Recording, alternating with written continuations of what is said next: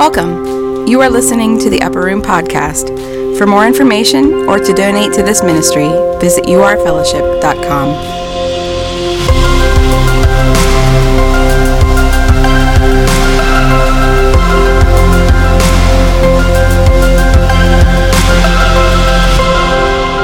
And first week we asked the question, who is future you? Who do I want to be in a few years from now, and where am I heading? And am I getting there? Because if it's not where I'm heading, if where I'm heading is not where I want to be, then now's the time to make the change. Second week of the series, we asked, why is it so difficult to change? And so we found the answer is really inertia. Inertia is either our best friend or our worst enemy. Then last week, we asked the question, how are we going to change? And we saw the answer is little by little, right? One step at a time. And what God wants us to do is not always going to have visible progress right away. We're going to be taking steps of obedience sometimes long before we see the effects of it in our lives. Now today, I want to issue a little bit of a wake-up call.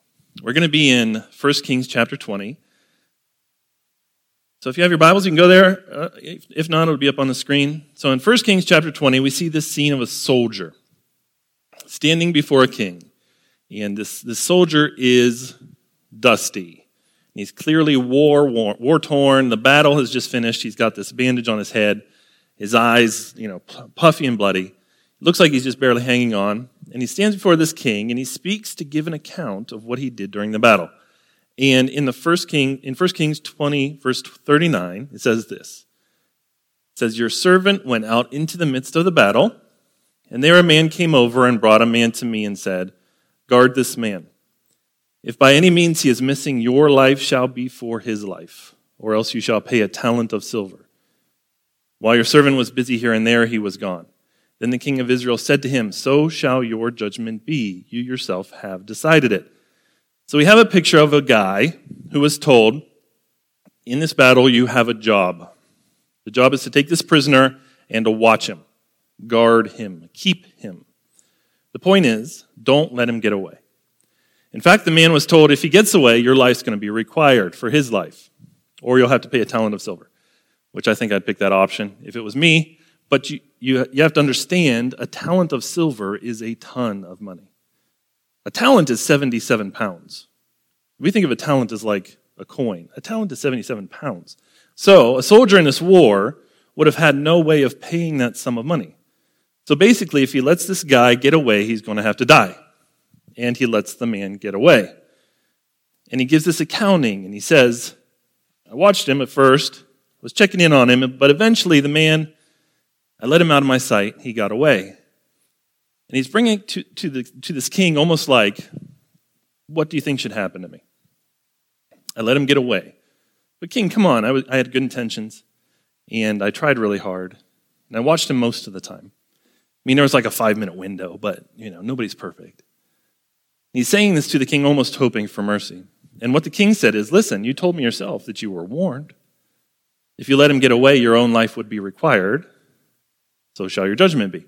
And once the king had said these words, this is an interesting story, the man then pulled off his bandages to show that he actually wasn't a soldier at all. In fact, the man was a prophet, a man of God, sent by God to confront the king, King Ahab, with this made-up story. Okay, you understand what's going on? It was all made up by this prophet. Please read the whole story later this week because you'll find out how the prophet got wounded. He really did have a bloody eye. He really was beat up. I need you to read about how this man was wounded that tricked this king. It involves a lion, so it's kind of cool. So I'm going to say, the Bible's incredible, but the reason this prophet had told this story is because it was to be a mirror held up to make the king realize, oh, I'm the man. I'm the man who had the job that he was given. I'm the man who was told you have this job, this thing to do. And if you don't do it, your life will be forfeit for your disobedience to God. Okay? You understand what's happening? Now, the particulars of why King Ahab needed this message really had historical context and significance in what happened in that day. But what exactly this parable meant to him isn't the most important issue to us today, because Ahab's dead and buried. In fact, dogs licked up his blood. That's also in the Bible. The bigger issue for us is this question. What does it have to do with me? Because I believe the story as it was told is meant to hit us hard, for us to see that we too have been given an assignment. So I want us to do what the prophet of God wanted Ahab to do. I want us to insert ourselves in the story. I think it can be very easy to read the Bible and just think, well, that's good for Daniel. That's great for Esther. That's amazing for Paul. What an inspiring story. But I think this isn't just about them. It's about us. It's about you. So what are you going to do with what you've been given? And I want us to see ourselves in the story about a man who was given a charge to watch over someone. And the king at some point is going to stand before us, and we're going to have to explain to him what we did with one job we were given. Okay, maybe you're saying, okay, that's a cool story, man, but who are we supposed to watch? And the answer is, you are meant to watch the most difficult person to babysit on the planet. I'm not talking about your husband. I'm not talking about your wife. I'm not talking about your kids. I'm talking about you. The person on this planet most suited to deceit is you. The person on this planet most capable of harming yourself is you. You and I are, in fact, able, like no one else, to be our own worst enemy. In the Bible, from beginning to end, warns us about how important it is that we watch ourselves, that we keep ourselves. We are the soldier who is meant to guard the other soldier. Only the other soldier we're meant to guard is us. And that's clearly evident from the fact that if we don't do the job we're meant to do in keeping ourselves, our lives will be forfeit. Why? Because our life will be snatched from us while we aren't paying attention. And that's precisely when it happens. That's why the soldier says, notice what he says in verse 40. When did the guy get away? The guard this man, he was told, keep this man, keep this person, guard this person, don't let him get away. And when he finally said they got away, the king must have been like, well, when? When did they get away? How'd they get away? What happened? And he says, that's the most embarrassing part. He says, where is it? Put the next one up there, Kina. Yeah, while your servant was busy here and there, he was gone. Is it possible that while you're going here and there, your life's passing you by? Is the future you that Jesus sees you are capable of becoming slipping away? The who you're meant to be, what you're meant to be like as you grow up in Christ. You're meant to guard yourself and watch yourself. Supervise yourself, lead yourself, that you might not escape, that you might not slip through your fingers. So you don't end up stuck, immature, end up stuck selfish, end up stuck with a small mentality, living in self-pity and discontent, smothered by anger and numbing yourself spiritually when you're meant to rise up and live in power. So this is your wake-up call. You are called by God to guard yourself, to keep this man, to keep this woman, and to look after yourself, lest you get away. Didn't Jesus himself say that it's easy to chase after the things of this world and lose your soul? Right? Now, my whole life, I kind of thought like, oh man, that's intense. Lose your soul. Gosh, I want to hang on to my soul. I don't want to lose my soul. But the words that he uses in the sentence, they don't really speak about losing your soul entirely. Really, a better translation really is lose yourself. Lose your true self. To let yourself get away. I think what Jesus is warning in Matthew 16 is the same thing in 1 Kings chapter 20, that we're meant to not be distracted and busy here and there and chasing after this and defined by that. And all of a sudden, we got the things that we thought we wanted. But we ended up losing the version of ourselves that we were meant to become. And on and on and on. Warnings come throughout the Bible about how easy it is to trick yourself. How easy it is to deceive yourself. How easy it is to let yourself get away. Proverbs 4, verse 23. Keep your heart with all diligence, for out of it spring the issues of life. There's no area quite like the heart that's able to control the outcome of our lives. Jude, in his little book, verse 21, guard and keep yourselves in the love of God. Expect and patiently wait for the mercy of our Lord Jesus Christ. Jeremiah warns the same thing when he says, the heart is deceitful above all things and desperately wicked. Who can know it? So our hearts are able to steer us. Our hearts are able to trick us. We have to guard our hearts. We have to guard our spirits. We have to guard our devotion. We have to choose to do the hard things, to watch after ourselves, to be checking in with ourselves and others, right? To be asking the question, hey, time's passing. How am I doing? Am I getting better? Am I staying the same? Am I coasting?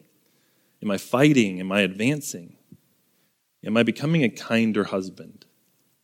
Am I becoming a better father, a more patient spouse, more patient boss? Your heart's tricky. Your heart will talk you into doing things you shouldn't do, right? The lust of the flesh, the lust of the eyes, the pride of life, these things will all deceive us. We have to guard ourselves. You have to keep yourselves. You can't be cruising through life doing what you feel and going along with what's easy. Why? Because broad is the path that leads to destruction. Narrow is the road that leads to eternal life. And few are they who find it. Why? Because it's so easy to let ourselves get carried away. To let your heart pull you in the ways you shouldn't go. To fall for the lies that the devil tells. You have to be actively involved. Vigilantly involved. He said, guard this man. That's active, right? Jesus said in Mark 14, watch and pray lest you enter into temptation. The spirit indeed is willing, but the flesh is weak. So if you know you're weak, if you know your flesh is weak, you have to make it easy on yourself to do the right thing. With guardrails, you make it easy on yourself to do the right thing with accountability. You make it easy on yourself to do the right thing with systems. You have to be intentional about spiritual formation. Like being in a small group of Christians who are praying for you weekly, holding you accountable, praying for each other. We know that our flesh is weak. So what do? We watch and pray. So that future you, that man, that woman that you're meant to grow up into won't slip through your fingers. 1 John chapter 5, verse 21 says, dear children, keep yourselves from idols. The human heart, it's been said, is an idol factory. It can value anything above God and churn out a new idol every day. So you have to guard yourself, meaning it will be easy and automatic for your heart to gravitate to other things more valuable than Him. That's why the Bible says you have to seek first the kingdom of God. Like every single time I get paid and I give my tithe to God, what am I doing? Trying to keep myself from idols, honestly. Because it's easy and automatic for my heart to gravitate to other things. But I have to keep myself. I have to keep this man. So maybe this is a little bit of a wake-up call. Your life's passing you by. You need to fight to guard over the version of yourself that you're meant to be, the future you're supposed to be. Otherwise, your life will pass you by, and you may wake up one day with regret. And ultimately, you will stand before God to give an account of what you did with your life. And I don't want you to have to go, I don't even know. I was busy here and there. There was a point where I heard His voice. There was a point when I sensed His Spirit, but I knew as I read His Word there was something to it. But yeah, I let me get away. I didn't guard myself.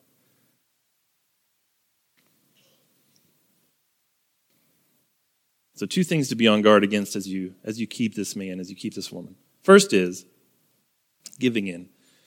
Giving in. It's so easy to give in our world that we live in to our culture's distractions, right? We carry around with us the biggest distraction, the phone. It's the biggest distraction ever invented at all times. We have it in our pocket. A device that can simultaneously feed and nourish your spirit or distract you. We live in a day that it's possible to be glued to these things so much that it messes up the wiring in our brains and our soul. So that we're perpetually dissatisfied. Never able to be present where we are because we're looking at where we wish we were, what we wish we were doing, the life we wish we had. It's easy to give in to distraction.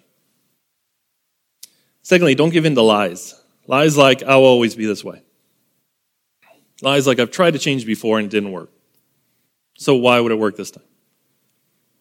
We give in to lies like, it's okay that I'm this way because I know other people who are worse than me. Listen, there will always be someone in your life more jacked up than you.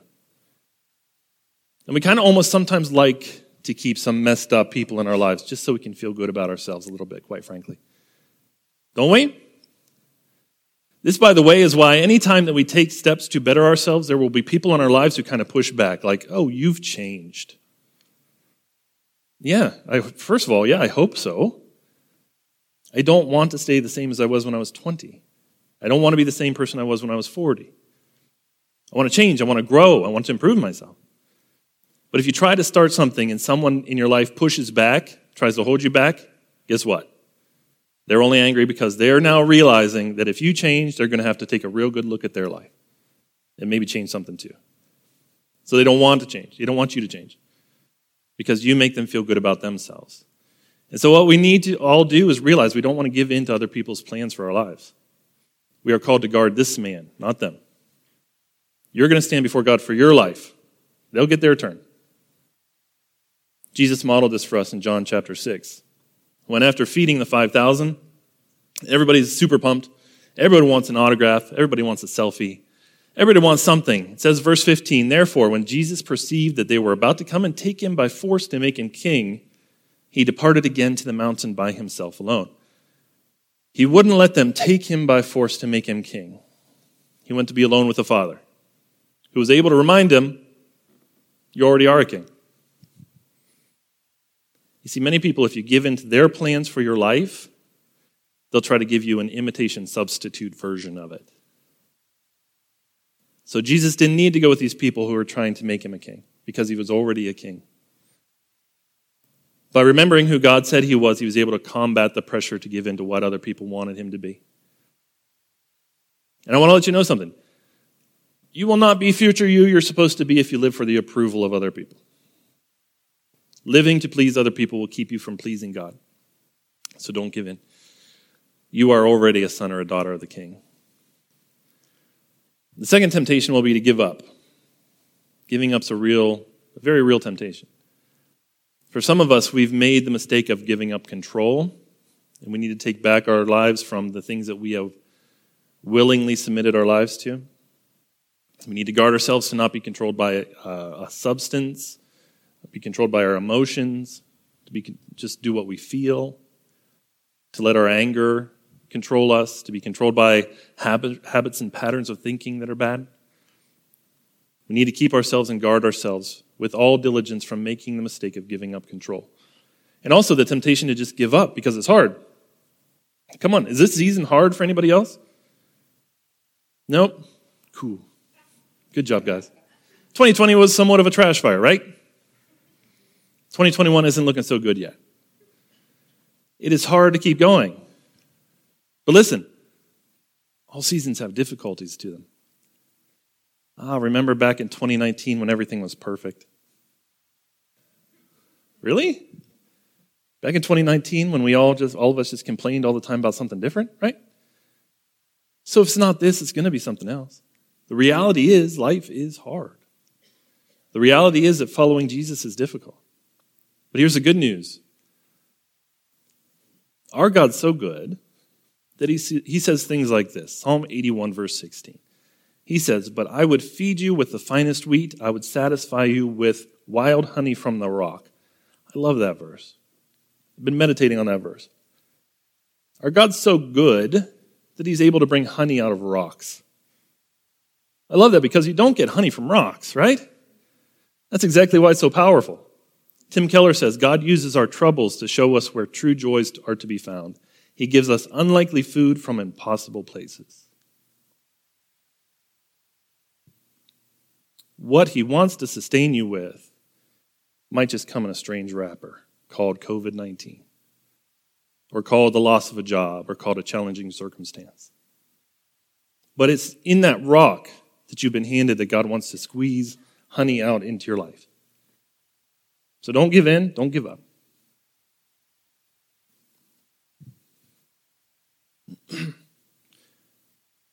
Romans 13 puts it this way. I'm going to close with this. It says, this is all the more urgent, for you know how late it is. Time is running out. Wake up. for our salvation is nearer now than when we first believed. The night is almost gone, the day of salvation will soon be here. So remove your dark deeds like dirty clothes and put on the shining armor of right living, because we belong to the day. We must live decent lives for all to see. Don't participate in the darkness of wild parties and drunkenness, or in sexual promiscuity and immoral living, or in quarreling and jealousy. Instead, clothe yourselves with the presence of the Lord Jesus Christ. And don't let yourselves think about ways to indulge your evil desires. So you have one life. And as the poem says, it will soon be past, and only what's done for Christ will last. So guard and keep yourself. Amen. Bruce, you want to come forward?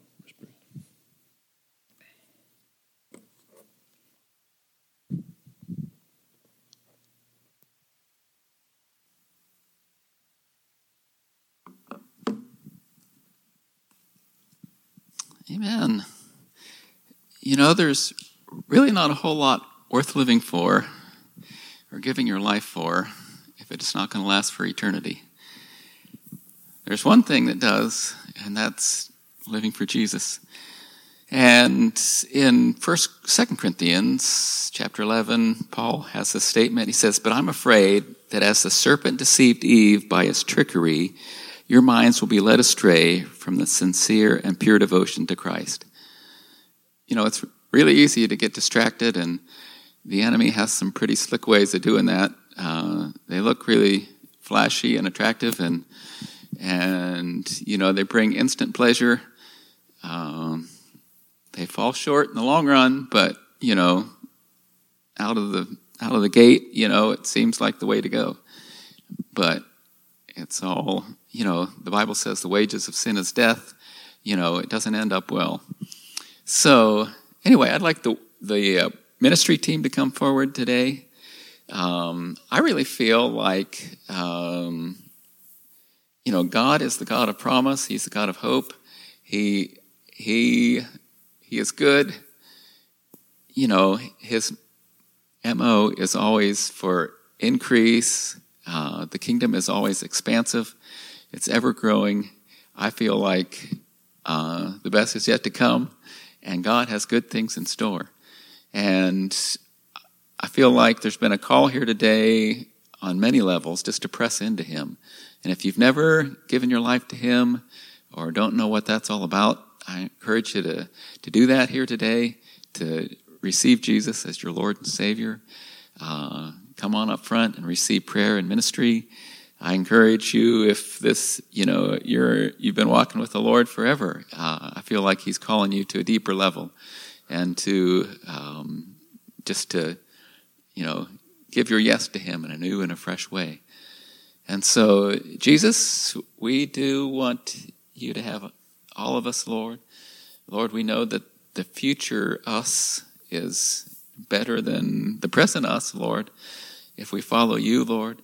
And so, Lord, we do just want to give you our yes, Lord. We ask that you would set us free from those distractions and those idols and those things that would hinder us and trip us up, Lord God. Lord, that we would not succumb to the enemy's deceitful scheming, Lord, but that we would just enter into that simple and pure devotion to Jesus. Lord, we thank you that that is where life is, Lord, and that is where we come into the fullness of who you created us to be. And so, Lord, we say yes to you, Lord, and thank you that the plans you have for us are for good and for our, a great future, Lord. In Jesus' name, amen. Well, we encourage you to come up for prayer or to have a great day. All right, thanks.